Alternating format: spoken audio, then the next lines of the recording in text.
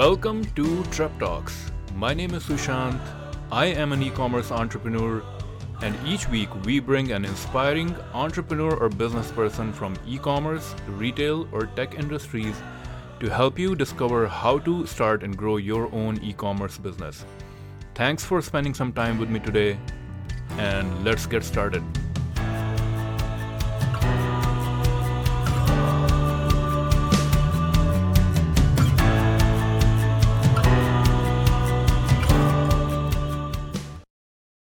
Hey there, entrepreneurs. My name is Sushant, and welcome to Trep Talks. This is the show where I interview successful e commerce entrepreneurs, business executives, and thought leaders, and ask them questions about their business story, and also dive deep into some of the strategies and tactics that they have used to start and grow their businesses.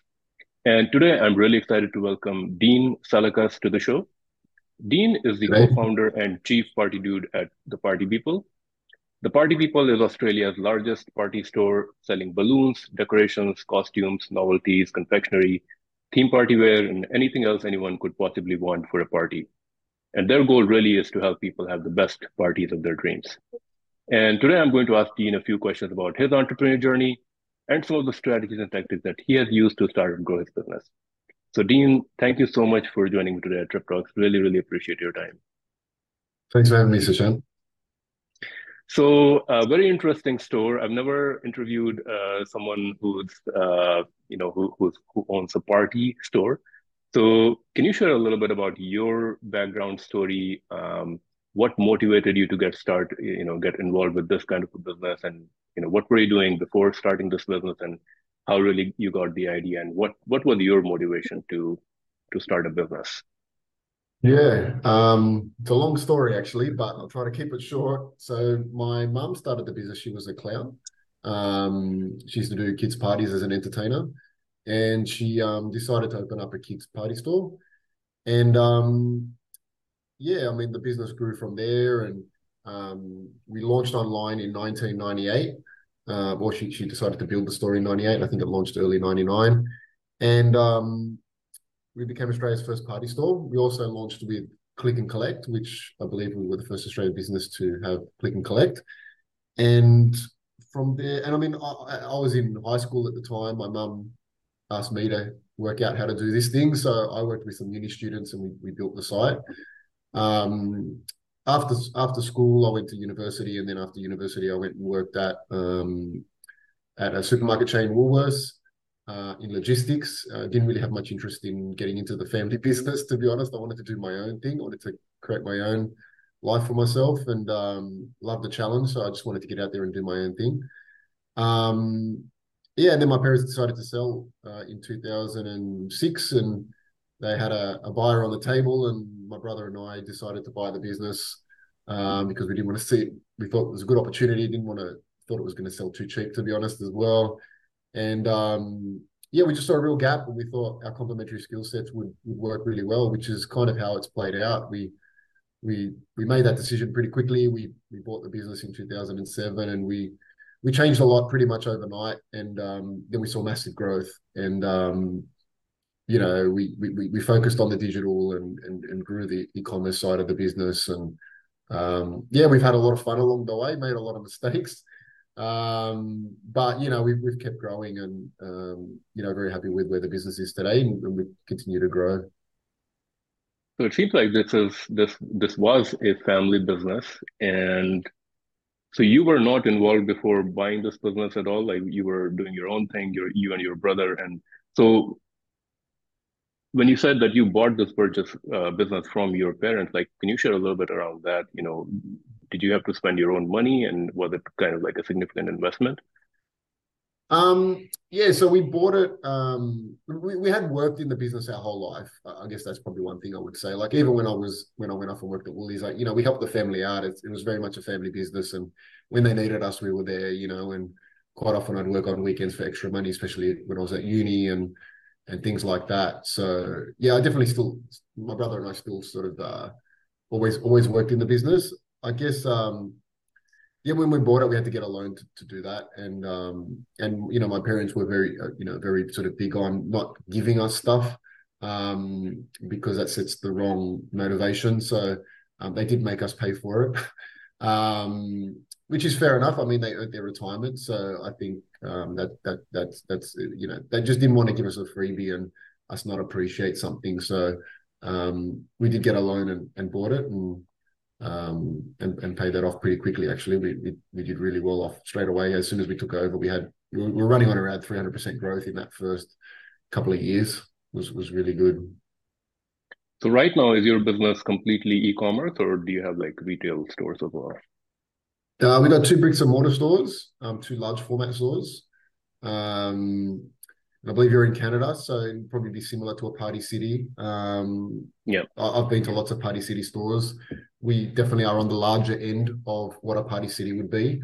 I know they've got a range of store sizes, but we would definitely be a large size. So I forget the conversion metrics between feet and meters, but our store, one of our stores is 1,000 square meters, and the other's 1,800 square meters. So as you can imagine, they're quite large stores, and they do quite well, and we pick from those stores. So we have our e-commerce operation as well, and they draw that stock from those physical retail outlets. Can you talk a little bit about the products that you sell, and how does your business really help people in terms of getting the party supplies and really organizing their parties and things like that? Yeah, look, I guess the key thing, like there is, like I mentioned, that there was a large format store. We have all the products you could need under one roof. I mean, similar to Canada, in Australia, you can go to a discount store, you can go to a supermarket, you can go to a department store essentially and get your party supplies. We go deep on the categories. So, if you want to go to the local discount store to get some frozen party supplies, you might find at best 50 SKUs, maybe 100. With us, you'll find, 300-400 SKUs in that one category. And, if you're really going to have a party where you want to get everything all at once, and I mean, we're dealing with a category where it's low value per item. So people don't want to be shopping around for every little bit and piece they want for their party. They want to get it all under one roof, get it all done. I mean, you have different types of buying behavior. You have that person who just wants to get it all done. You have the person who is a bit lazy and just can't be bothered and just doesn't care what it costs. Just want to get it done as easy as possible. And then you got that person who wants it to be, an Instagram worthy party. And again, by having the depth of range, we give them the options they need to be able to create that experience for their friends and family. In terms of the items themselves, I mean, it seems like the business was started by your mom before you. To me, it seems like she probably created most of the supply chain processes around where she buys the products from and things like that. Can you talk a little bit about that? Um, where do you purchase the product from to manage your costs? Is it mostly really China, Southeast Asian countries? And how has your processes changed over time? Are you also manufacturing something on your own? Look, when we took over the business, it was literally my parents who worked in the store with one employee. So it was a very small operation, very, very small, and there were no systems and processes, that's for sure. Everything was done on just how they did it. There was no procedure manuals or anything like that. And in terms of sourcing, everything was sourced locally when we took over. Again, too small, no scale to be able to draw from overseas. But definitely when we took over, we now I think about 40 employees. So we definitely have management structures in place. We have systems and processes which are documented and people understand how they work. We have most things are automated to some extent. So we spent a lot of time. So when I said earlier, I went and worked for Woolworths, I worked as a business analyst. So I was in process improvement essentially.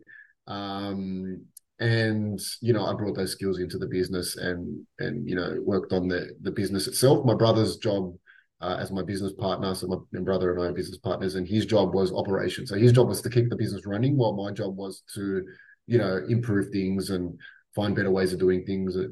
Like you mentioned there about sourcing as well, looking at importing where it's appropriate and how we fund and manage that, how we unload containers and all those, anything that's a new process that fell under my purview, I guess, to make sure that as we do these things, that the business was able to manage them and get through them. So early 2000, mid 2000s, that was kind of really the beginning, I would say, almost of the e-commerce, because at that time, Yep, there weren't e-commerce platforms. There wasn't really a lot of, there social media wasn't. was just getting started out. Um, can you talk a little bit about whose foresight it was to bet on e-commerce at that time, and how have you experienced e-commerce evolve, through the last 15, 20 years, and how, what changes have you made in your e-commerce processes and businesses to really capitalize on this big trend? Yeah, so with the so we launched in 99. Back then, like you said, there was no platform. There wasn't even really much technology around for it. It was, we didn't, there was no e-commerce people. There were IT people that knew how to Mm, code things, which is who I worked with. I worked with a bunch of two IT students that built me something that could be seen on the web, essentially. mm, Um, that's how it worked. In 2003, I mean, I left this part out of my story, but we actually became Google Australia's first advertiser. I did while I was at university, I was doing my final year, and in that final year, I did a bunch of, you know, assignments on the business, thesis and stuff like that. And I looked specifically at the process improvement. Um, and um, with that, Google just happened to be launching in Australia in 2003, and we became their first advertiser. Bing came, I think, a couple of years later, and we also became their first advertiser in Australia. So we kind of got on the bandwagon early, I guess, for everything. When as e-commerce grew, we were kind of already there. Um, back when we first launched, obviously in '99, we were getting one order a month, I think, or something like that, and it really wasn't not much happening. But as e-commerce grew, we were kind of there to soak up that growth, and a lot of people talk about us and how we've innovated and that sort of stuff, and we sorry, if you just I'm just going to pause it for a second. Is that all right? okay. Yeah, no worries. Hey, Maya, I'm in an interview. I'm in an interview. Is that all right if we pause it? Okay, you able to cut that out? Sure, sure. Yeah, no worries. Do So you want do sorry you want about me to that. pause it, or no, no, no worries, no worries. No, Do you no, want me to? now. Sorry, my wife was there and plates were clanging, and I was like, oh man. No worries, no worries. Shall we continue? Yeah. Yeah, do you want to ask the question again, and I'll Sure, answer it? sure. Um, so early 2000s was really the beginning of e-commerce, right? And Yeah, it's so interesting that looking back now, if somebody is looking at e-commerce now, it makes sense. Yes, e-commerce the way of the future. But back epic. then, when the internet bubble was bursting, and a lot of people probably thought that internet was some sort of fad that maybe would go away, or what is e-commerce? Why would someone want to pay online? Um, at that time, I mean, you bet on the e-commerce, right? And That's you right. you Yeah. kind of got started on this. So can you share a little bit about your thought process on, was it at that time, whose foresight was it to say that, online, we can sell online, this could be another channel, and who took that bet, and how have you evolved since then? Yeah. So I don't know how it was in Canada, but in Australia, there was a thing we had called Yellow Pages, which was a directory people used to find businesses. Um, that was where you just spent all your money. That's how it worked back then in the 80s and 90s. You advertised in the directory, and yeah, my mum's idea was to launch a website. Her thought process was quite simple. Like you said today, it seems very obvious, but at the time, her thought process was just, look, there's people around Australia that don't have access to the products we have, so Mm, let's make it visible to them and give them a way of buying those products. We often did mail orders and things like that, so that's kind of part of it. Um, People, she was a working mum, obviously running the business, while looking after two kids. She didn't have time to go shopping, and she also thought there would be a lot of other people in a similar boat that would be working full time, have no time to buy the stuff they needed, and needed to do it after hours, needed to do it at night when we weren't open. So that was a simple sort of thought process around why to launch an online business. And it still applies today, really. Nothing's changed there in terms of why we did it and the convenience for the customer. And obviously, we were able to exploit our sales as a result. I mean, like, back then there were no platforms, there were no, there were just two IT, when we built it, we just, my mum said, you figure it out. There's some IT students here that know how to do IT stuff. Can you build something that people can see on the World Wide Web? And we did for about 10 grand, which at the time was crazy. Like you mentioned, like back then, the process after the .com just crashed, no one bought anything online when .com took off in the in the 80s and 90s, and then we decided to do it after that crash. And yeah, I mean, I think my mum was sort of very innovative in her thoughts to do that. And then when we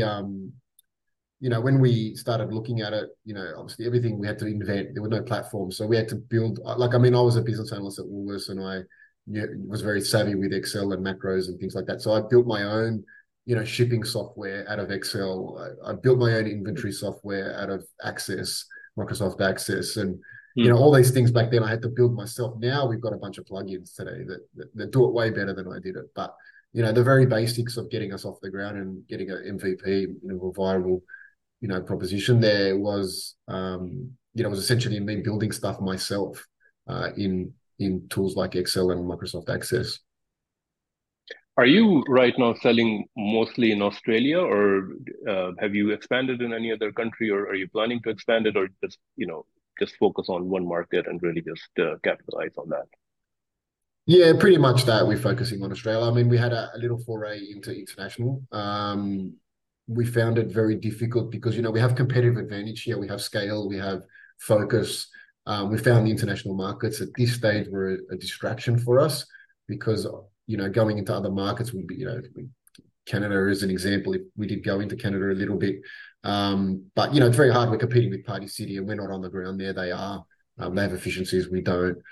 So to be able to compete with them, we really don't have a factor that makes us stand out from the local options, which would give people, a reason to buy from us, other than us advertising better than them, which doesn't really make sense. We need to have a better value proposition for the local market to make it worth, getting the synergies and the value out of our advertising in the local market. So we pulled away from that. We focus on Australia and we're focusing on doing what we love, and we think there's still more market here to grow with. So that's the focus for now.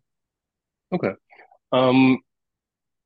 So your value proposition in the Australian market, so you said number one, you kind of have the wider range of selection. So if somebody could go to your store and they can get basically everything they want, so they don't have to shop around. That's kind of a big value proposition. Now you have a certain scale, so I'm assuming your supply chain processes, and I mean, are you buying from China now?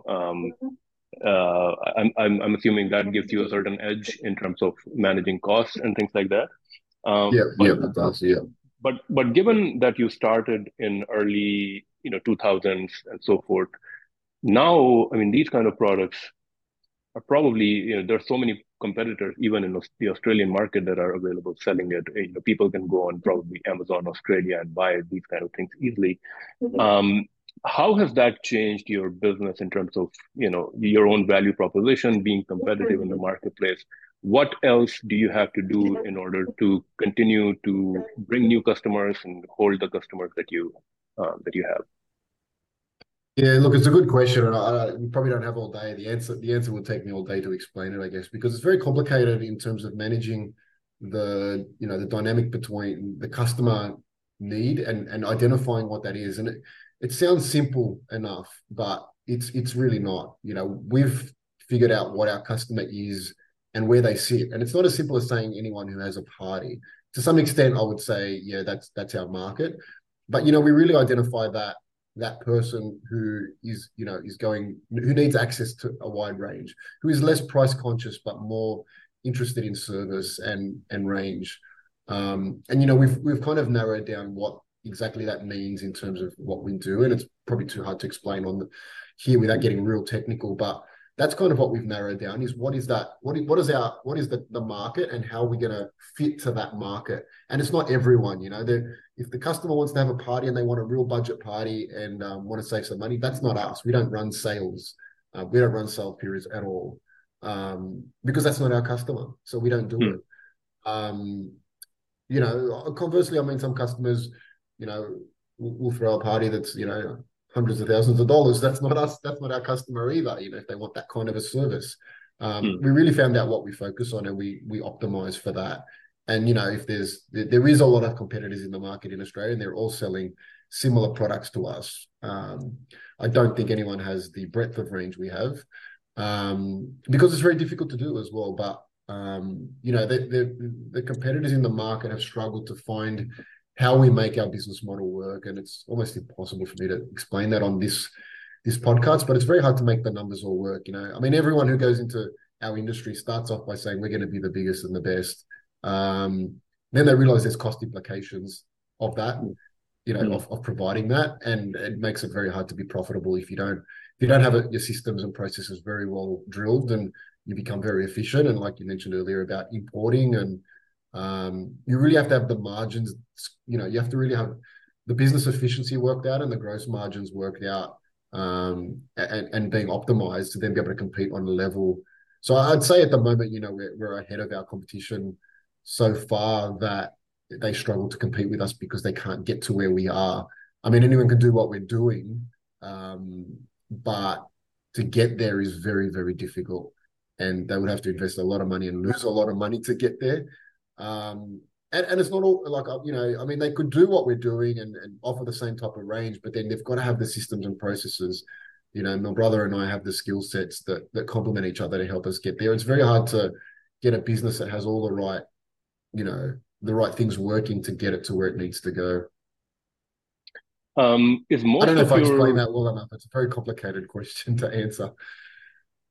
No, I think I understand. I mean, to me, it seems like it's more of the first mover advantage, right? So you got into the e-commerce market, and your mom started this business, which was kind of, maybe one of a kind in Australia at that time, or something like that. And of course, over time, as you grow, you achieve that, the benefits of scale and, the experience, and you build up the customer base over time. So I think that's that kind of all accumulates to create that, competitive advantage in the marketplace, which is difficult to beat in this kind of a commodity-based business. Yeah, I guess like just adding to that, I guess to keep it simple, you're right. First mover is very key for us. I do speak a lot at events, and I always talk about how there's three ways to win online, and it's being first, being smarter, or cheating. Now cheating's not a good way to go. You get burnt. Being smart is pretty hard, even for us. I mean, I like to think we're pretty smart, but then you're competing against I'm competing in party against all my department stores that have teams of people that are the best out of the best. I'm competing against very smart people, so it's pretty hard to be smart. What we do have is we're a small, medium-sized business that can be agile and be first, and that's our competitive advantage, particularly in retail. Being adaptive is very, very important. The market changed very quickly. We just had COVID. We were able to adapt to that at lightning speed, and extract the most out of that situation. And that's another story for another time. But we went from being 98% down to beating prior year through COVID, through some innovative adaptations during that period. And I think that's a key is in business, you need to be flexible and adaptive. And if you can do that, you definitely can extract value. And like you mentioned, we've had 20, what is it? Since 2098, we've had 25 years online to learn and adapt. Even if someone replicated our business today, they don't have, and they were very smart, they don't have the experience to execute. A perfect example, and I'm probably getting a bit deep here, but Squid Games came out last year, and we bet real big on it. We went real deep. We went real big on the range, real big on volume, and probably the average layperson would have thought we're being crazy with the numbers we were talking in terms of getting stock. But we've been in the business 25 years. We've seen these types of movies, releases, come out and what they've done, and we were able to apply that experience to make a forecast on something that's almost impossible to forecast. And we got it pretty right in the end. And Squid Game was huge, and Halloween came, and everyone was buying Squid Games, everything, and we were the only one in Australia that had the stock. And I think experience is also quite a major factor of why we are where we are. I wonder how AI is going to change that. The whole Yes, scenario yes, that the whole scenario that you just described is almost like, what right now when people manage a business like this, it's almost like an intuition that you have, right? So you can see some trends in the market and things like that. But yep. when AI is there, and AI, of course, has access to, let's say, the all the internet and the news, and AI can recognize these trends on a very early levels. Um, and that's somehow connected to e-commerce and supply chain processes. I wonder how that's going to automate it. The It's AI recognizes very the interesting. trends and orders the product and puts the product on the store, and it's yeah, I think it'll be very interesting. Are you using AI in your business at all, or have you started playing with some sort of AI technologies in your business already? We are experimenting, and I probably don't want to talk too much about the secrets that we're currently sort of cutting edge stuff that we're doing at the moment. But definitely AI is something that we are looking at quite heavily. I mean, one caveat I would say is that I don't, not for the short to medium term, I don't see, like what you mentioned, that AI will be automating the process. So, I don't think we'd be saying to AI, hey, figure out the trend and order the stock and make it Hmm. happen. I don't see us getting to that point because AI can make mistakes based on the data. It's based on the data input, and data inputs need some, level of filtering. And I think at the moment only a human can do that, and make that emotional decision. Um, so I think at the moment, definitely we're not seeing a risk of, automating that sort of stuff. But I definitely think like AI is a massive opportunity for any business in any category. It's about, or, I mean, anything like we've seen, our business has innovated all the way along the journey, and we just see change as an opportunity, not as a problem. So I think AI can be seen as a bit of a risk for a lot of businesses, but it should also be seen as the opportunity that needs to be tackled very quickly, get an understanding of it, and get an understanding of how you can best use it to compete. Because yeah, I really don't know where it's going to go. It's really hard to see how this is all going to play out with AI because I'm using it, and yeah, I might be first mover, but when everyone else is using it the same way I'm using it, then what level of advantage do I have? I mean, just as simple example, if I get AI to create a web page for me, but everyone does that, then we're all going to have the same web page, or it's all going to be it's not, even if we can get AI to write all those web pages different and everyone gets a different web page, it's still going to be optimized. So how is if we're all writing SEO web pages using AI, how is Google going to outrank one versus the other when we're all writing perfectly optimized content? So I'm really not sure how it's all going to play out, but definitely at the moment, since everyone's not using it, I think those businesses that are using it will get massive gains early on, and potentially first mover advantage in certain areas. Yeah, it's very early on, still early on, and yeah, it's difficult to predict what's going to happen. Maybe it will lead to the perfect competition where uh, every consumer gets the best pricing and the best product for them that they want, and maybe that's going to level playing field for for a lot of businesses. I mean, It's who certainly knows? not going to help the race to the bottom on pricing, that's for sure. Which is what we're seeing more of here in Australia. With we've got Amazon here now, and marketplaces are having a major impact on the retail market. And more recently, I mean, I think America and North America are much more mature than us in that department with Amazon. Amazon's only been here, I don't know, a couple of years now, and they really haven't made huge inroads. eBay's still our number one marketplace here in Australia. So, I think AI is going to really mess with that whole model, and that's going to be in the next frontier. And I think you're right. We're getting to the point of consumers having perfect information, um, and how that impacts business. I'm really not thinking that far ahead at the moment, but it's definitely it's where it's going for sure. Do you sell on marketplaces at all, like Amazon, eBay, etc.? Yes, we do. Yep, yep, yep. And it's a reasonable market for us as well. Okay.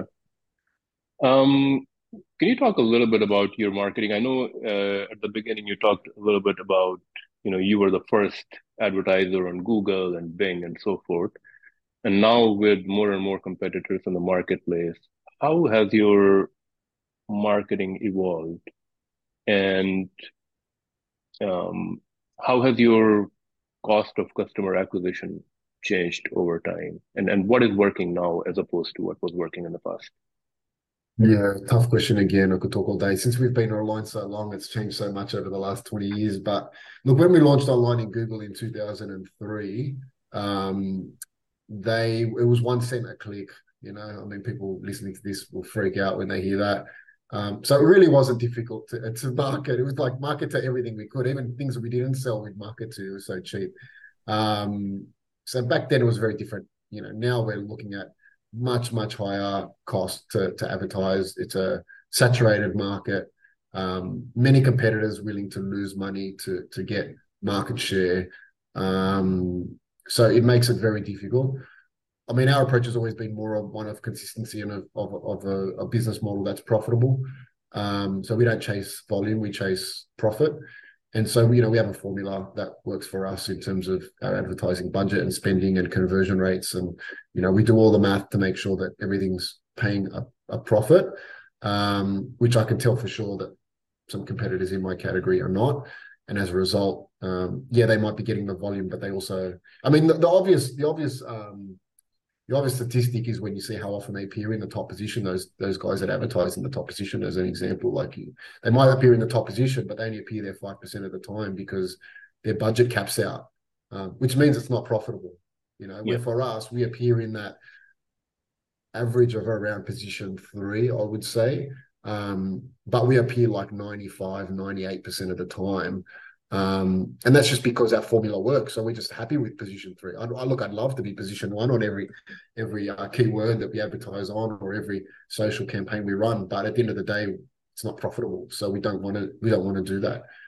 So we're happy to sit in the position that actually is profitable. And that's, I think, been another sort of key to our longevity is that we've always run a profitable business and always chased profit over, we just have no desire to chase sales, only a desire to chase profit. Um, yeah, I think that's one thing. In terms of how it's changed, look, obviously, like over the time, social media has become a bit of a factor. Look, for me, it's a bit easier to say this as I'm bigger, but a startup would have a little bit more of a challenge negotiating the difference between building a brand versus focusing on conversion. When we first started growing online, our focus was conversion only. More recently, we do focus a little bit more on brand. Hence, I'm, here doing this podcast with you as one example. But, we definitely focus on brand and some money goes towards the brand because there is an understanding of a payback over time. So, look, it's very difficult question because marketing is a very complicated area today than it was when there was only yellow pages for us 30 years ago. But, yeah, I mean, we advertise in a lot of places. And again, it's just about making sure that everything meets that formula, whether it's email marketing or social media or even just marketplaces. I look at marketplaces more as an advertising, more as a marketing play than a volume play, and I think, keeping that in mind and making sure that everything hits that formula. I mean, marketplace is back to that. Like, I mean, it costs us, a percentage to give the marketplace money to advertise our Mhm. product, which means that to me, that's an advertising spend to pay their fee. So, just making sure that everything is profitable is a key factor in terms of marketing for us. And we're in a lot of places, whether it be social, search, email marketing. I don't know what else there is. We're doing a few other things, marketplaces. Um, yeah, I mean, when you talk social, it's again a very deep topic, whether it's posting on groups, whether it's how you manage your page and what you're posting on your pages. All those things are slightly separate factors. Um, in the last 25 years, I'm sure, I mean, you probably do have a certain level of brand recognition in the Australian market. Do you do some sort of a study to kind of measure that brand recognition and what benefit it brings to your business? Because I'm sure, people who recognize your brand, you know, that kind of saves your marketing dollar, right? Yeah, They see your ad and they know, yes, there's a certain trust there, there's a certain brand value, so they can click on your website and come and shop.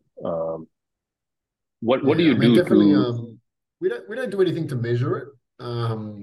We don't look out for it. I mean, we've been around so long, and in Australia, we're quite well known. Look, it's very rare I mention someone where I'm from and they don't know the company. It almost never happens here in Australia. Most people say, "Oh, I've heard of you guys before," even if they don't use us or haven't used us, they still have heard of it. We do a lot of PR, a lot of brand marketing, if you want to call it. So, I mean, we appeared on Shark Tank, Shark Tank season 1 here in Australia as an example, and a few million people in the country saw that, which is, given we only 30 million people, is quite a large percentage of the population has seen me on Shark Tank. So yeah, we've got some pretty good brand recognition here in the local market. So what was the rationale behind going to Shark Tank? Was it really purely just for the views, or how did you end up on Shark Tank? Yeah, no, that was good fun. I mean, we were interested in raising at the time. In hindsight, we probably wouldn't have been able to raise, but at the time, the rationale was to try to raise some money, and we received an offer and we turned it down because we didn't think it was good enough. But um, I guess, yeah, we look as a market. I mean, definitely there was some thoughts that there would be some marketing out of it for sure. I didn't realize it would be as big as it was. Over 1 million people saw the first run of the that it went, and then it reran 3 times, and now it's still up there on YouTube. It's still getting views by the day, so yeah, it was a great marketing exercise, as well as, we thought we'd raise capital. I'd say in hindsight, we wouldn't have got it done with what we're expecting from the show, but we were a bit naive at that point. It was quite many years ago. Awesome. Um, can you talk a little bit about your team? I know you mentioned that, when your parents were running the business, they only had one person. Um, and you shared, you and your brother kind of manage different areas of business operations versus you're more of a business person. How has your team evolved, and what area of your team is the biggest? Is it really the marketing? Is it operations? Is it the store management? Yeah, definitely the operations, which is what my brother manages, is the biggest component of the team. He's got, I think something like 30 something of the 40 staff within the company report somewhere through to him. Um, he has one person that reports to him technically, but obviously he's quite heavily involved in what happens below that. So um, yeah, that's the bigger part of the team, is operations. I'm support, if you want to call it that. Everything that's not operations is the easiest way to explain it. So, finance, marketing, e-commerce, that growth, that all sort of comes through me. So the division of responsibility is quite clear. Um, yeah, obviously with a bigger team, with my team, they report directly to me, each of them. So none of my team really manage anyone, so I manage them directly. I mean, my accounting and finance team have some people under them, but otherwise most people report directly to me, so I have a more direct contact with my team. Where my brother in operations, he's an operations manager, he has store managers. Underneath that is the people that execute, and yeah, it's very different set of management that happens between us, and team building. A very different type of team. I mean, I've got a support team, which are, if you want to call it, head office type team, which, half of them work from home. Some of them work from different stores on different days. It's a very different, flexible, remote style of team I have. And I see some regularly. I see some hardly at all. Like my e-commerce guy, I hardly see him. I might see him once a year, maybe twice a year. Um, but and then my buyer and my inventory manager I see almost every week. So it's a very different style for me. With him, he's managing operations, so it's much more hands-on with the senior team, and then they're rolling stuff out to the local team, and then he's trying to get out there and see what's actually happening and try to make sure he understands what's happening from a business point of view, so that when I come up with these fun projects that I come up with from a growth perspective, that he's got his finger on the pulse and can help make sure that I don't destroy the business in the process of trying to grow it, essentially. I think that's a good partnership. Someone who can actually see the business at a higher level and someone who is actually managing the business. Um, is your marketing, is it in-house? I mean, it seems like if you only have one person, or are you working with like agencies who kind of execute your marketing? No, it's all in-house. I mean, with people like Google and things like that, you do have account managers at Google. So, we do have some support from the service provider. Um, but yeah, it's all in-house at the moment. Something we've looked Uh, at it- agency, but I just struggle with the agency model, to be honest, in how you, you pay someone that you're trying to be competitive on something that's already marginally squeezed in terms of outcome. Then to have to pay someone in between is very difficult. yeah, for sure. I mean, yeah, agencies, it's like for some businesses it works, some for other businesses it doesn't. It's definitely a very challenging relationship and topic. Um, In terms of I mean, e-commerce business, a big challenge is, of course, the fulfillment aspect of it, right? Like, it's like, especially with the kind of products that you're selling, which is kind of like the low value kind of items, right? Are you, I'm assuming you charge the customer the shipping expenses, right? Can you talk a little bit about your fulfillment and logistics and how does everything run in your business?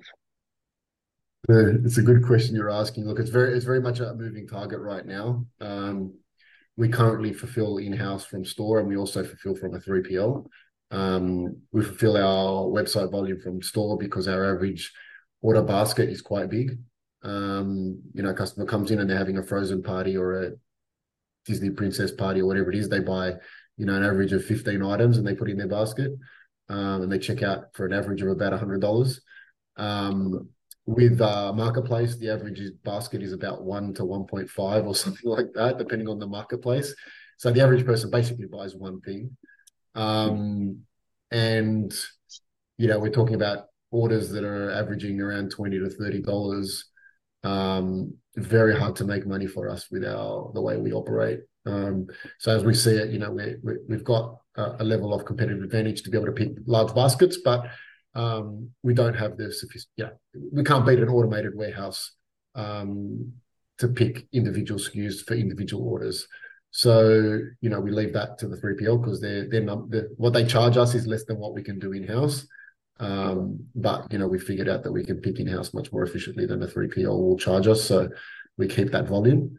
But it is changing. We are looking at some automation and processes that we can bring in-house to make us competitive with a 3PL in terms of cost to pick. And if that is the case, then we'll bring it in-house, because obviously from owning the customer and the service point of view, as much as we can have in-house, the better. Do you, in this business, do you have a returns policy, and is there a big return No, component not of the not business? much. No, no. No, very Okay. small. Yeah, very small. So you do charge the customer for the shipping for the most part, right? We do. We don't have a free shipping option actually, which some Okay. people think is crazy, but in my industry, it seems to work for us. Again, like I mentioned, we chase profit, not sales. So I mean, you definitely having free shipping would increase our sales, but I can't do the math on how free shipping would be a profitable decision for us, given how much, you know, as an example, I think if we give up free shipping, for every $100,000 of shipping we recover, we still have to generate $1 million more in sales, which I just don't. I just can't see that happening. Us offering free, we'd have to basically double our sales to offer free shipping, and I don't see that being the outcome. Okay.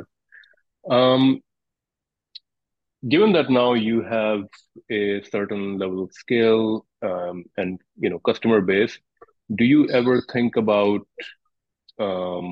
diversifying your business or adding another, another website with a different, kind of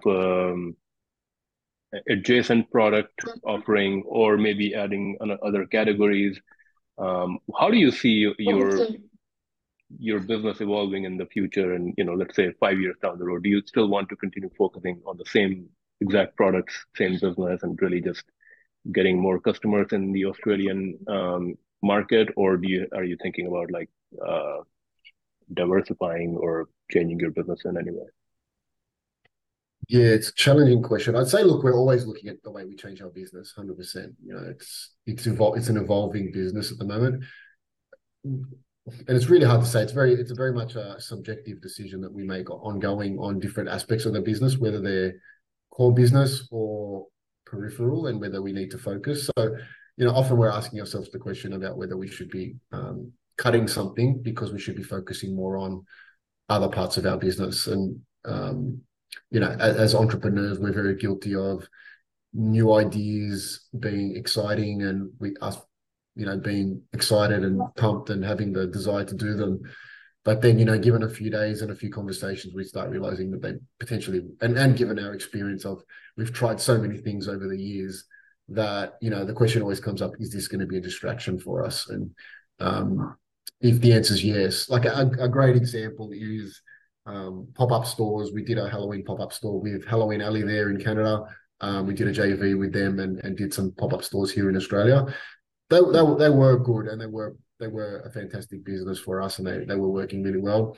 COVID, to be honest, killed that business because we just got the model right just before COVID, and then COVID came along and meant that we couldn't do it for 3 years.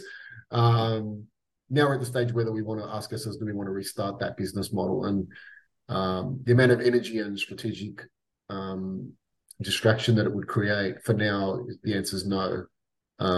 As much as we would really like to, and I know we would benefit and we would make money from that venture, the answer is no, because it's just a distraction to the core business where there's a huge, a big opportunity at lower risk. So, it's very hard to decide when not to do new things, and I really don't have a scientific answer for you on how we make those decisions. It's more about just going through the motions of, first of all, do we think this is a great idea? And quite often the answer is always yes. How much of a good idea? And then usually we start looking at the risks, and that's where it really gets sorted out of, oh, look, is this something we really, or how close to core business it is.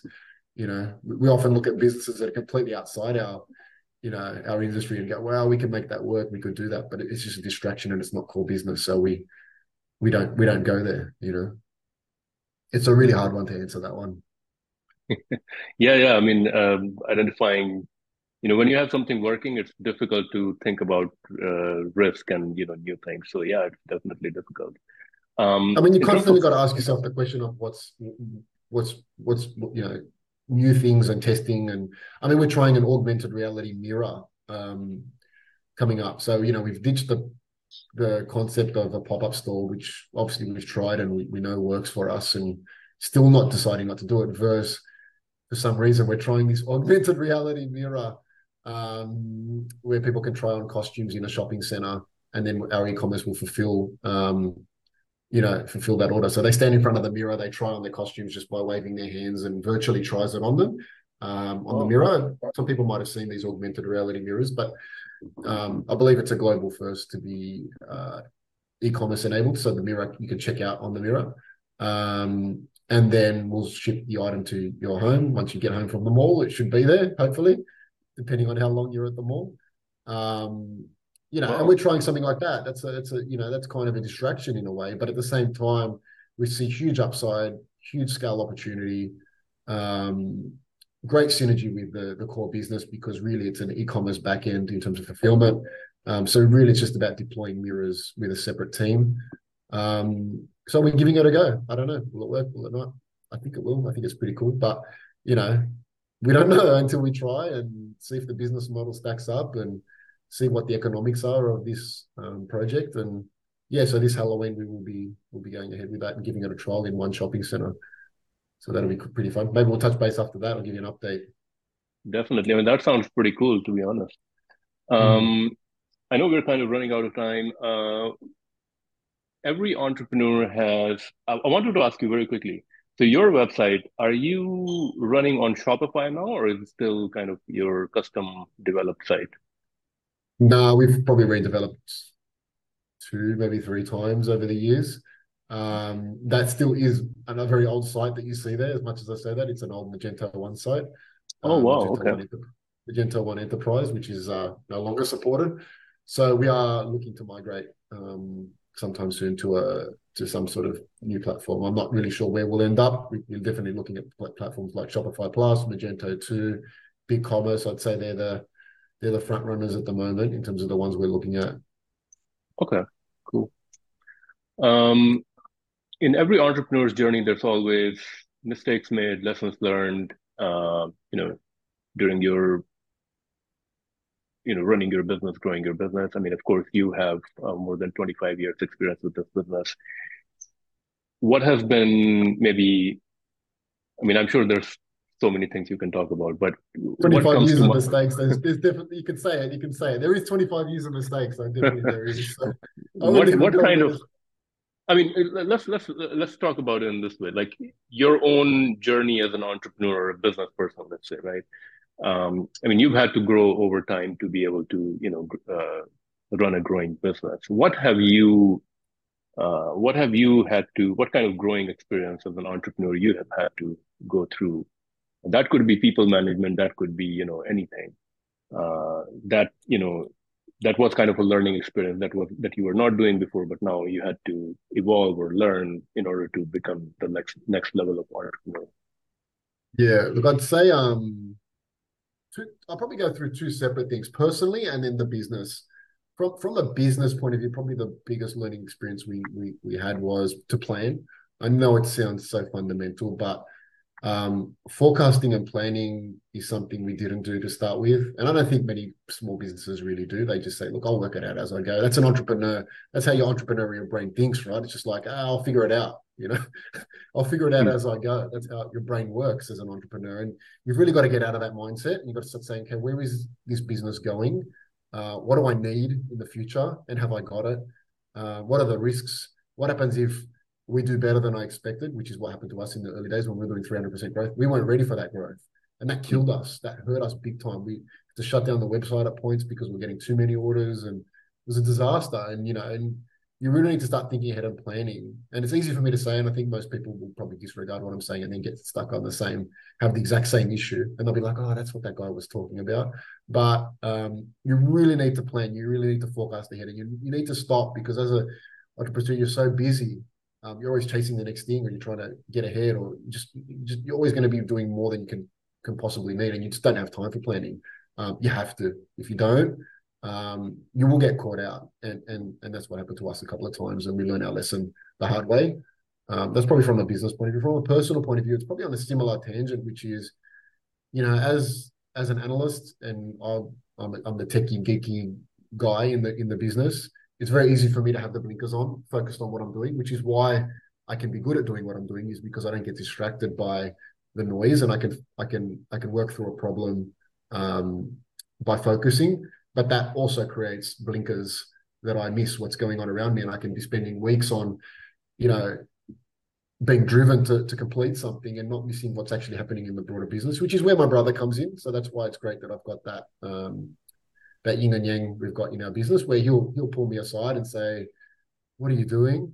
Get your head out of the sand and have a look at what's going on around you." And it's like, I'm too busy right now, I can't. He's like, no, you need to stop. You need to deal with what's going on in the operation. You need to fix that and then come back to what you're doing. And it seems so simple, but it is really hard to do. It is really hard to do when you're focused on getting things done and trying to prioritize your workload and say, well, what, I guess I've gone the long way around, but the idea of prioritizing between the future and what you're trying to build versus fighting the fires of today. And it's really hard to work out, when do you stop fighting fires and start building long-term solutions for those fires? And at what point do you just fight the fires? And that's really hard to do when you're in the details. Sometimes you really do just have to stop and fight fires till you get to a point where you can get past them and then start working on solutions to those problems. But other times, it's unfortunate to say you might as well let the business suffer for a short term so that you can get that long term solution in place. And as an entrepreneur, I guess that's the hard part about taking it from a 1 or 2 man operation where you're just doing everything and you don't need to fight any fires because you fight them yourself and you fix things yourself, to having a business that has processes, procedures, and is running by itself.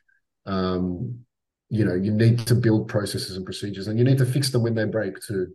So, you've got to focus on the business a lot and not focus on fighting fires sometimes, but other times, your business will go under if you don't fight those fires. So I've got my business partner there to kick me in the butt when I've got the blinkers on and make sure that I'm focusing on that I realize when things are out of control. Definitely. I mean, those are some great, great lessons for any business to know as well.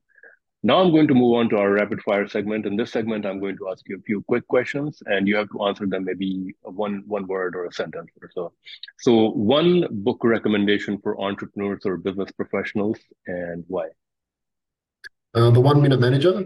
It's a good book on managing people and managing different people differently. A bit what I explained earlier around some of my people work from home and some don't, and some I see a lot and some I don't. That a lot of that understanding has come from that book.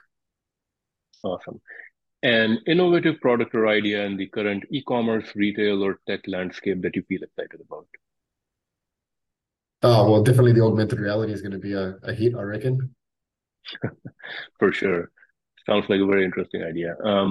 A business or productivity tool or software that you would recommend, or a productivity tip? Definitely, I reckon people have to have like a project management, task management tool. We use Asana. I know some people use Jira and other things, but I think every business needs a tool like that to help them manage. It's really, I mean, we only got a short question, but to explain why you need it would be probably another webinar. But yeah, you definitely need it to help manage your team. And my team, since we put it in place a few years ago, it's made things so much better internally for us. Yeah, it's so Painful to interesting. start So with, painful to get it off the ground because people just don't have natural use, want to use it, and change is scary sometimes internally. But oh man, people love it now. Our team loves it.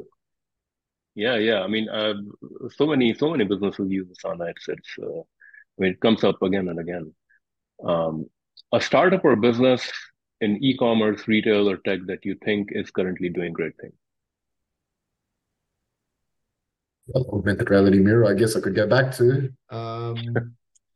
I think Scan and Another Go Tech is start. pretty cool too. Yeah, Okay. Scan and Go Tech. I'm a pretty big fan of Scan and Go Tech as well. Okay. A peer entrepreneur or business person whom you look up to, or someone who inspires you. Oh, one. There's many, I would say, many, and I like small to medium retail in my industry. There's one here in Australia called Julie Mathers. She's an entrepreneur that's grown an eco-friendly brand and um, just keeps doing amazing things. And I've just seen the journey. Awesome. Final question. Best business advice that you ever received or you would give to other entrepreneurs? Definitely the best advice I've received was about personal branding. Was to spend time focusing on your personal brand. When we first started off, I didn't care about, and most people do that build a business. They're building a business. They're not worried about their ego or their personal view of what people think of them. And so when I started out, we were the same. We just wanted to kick ass and didn't really give a shit about what people thought of us or cared or didn't even care to be in the media.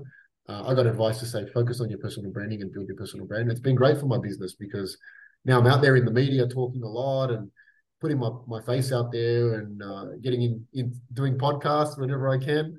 And that's great for business. It's fun, it's fun to have a chat with you today, and it's fun to do it, and it's good for business. People who hear this podcast, hopefully some of them come and buy some products from me. You never know. Obviously, that's not the main driver, but just being out there as much as you can and shouting from the rooftops what you do and telling people about it is important for your business. And I would tell entrepreneurs to forget the ego. don't worry about people thinking it's about your ego. Go and shout it from the rooftops and tell everyone about what you're doing. That's such an interesting idea. I never thought about that because a lot of business people are kind of like they don't want to be the face of the business. I mean, of course, the other side of it, an entrepreneur like Richard Branson, who's kind of, who leads, from personal branding and being the kind of the cheerleader of the business. But yeah, it's very, very interesting advice. Well, thank you, Dean. That was awesome. Really enjoyed speaking with you. Thank you so much for your time today, for sharing your story, for sharing, how you grew your business, your entire e-commerce journey, challenges, successes, and so forth. So yeah, thank you so much again for joining me today at Trip Talk, and wish you all the very best. Thanks so much for chatting. Hopefully, a few people Awesome. got some value.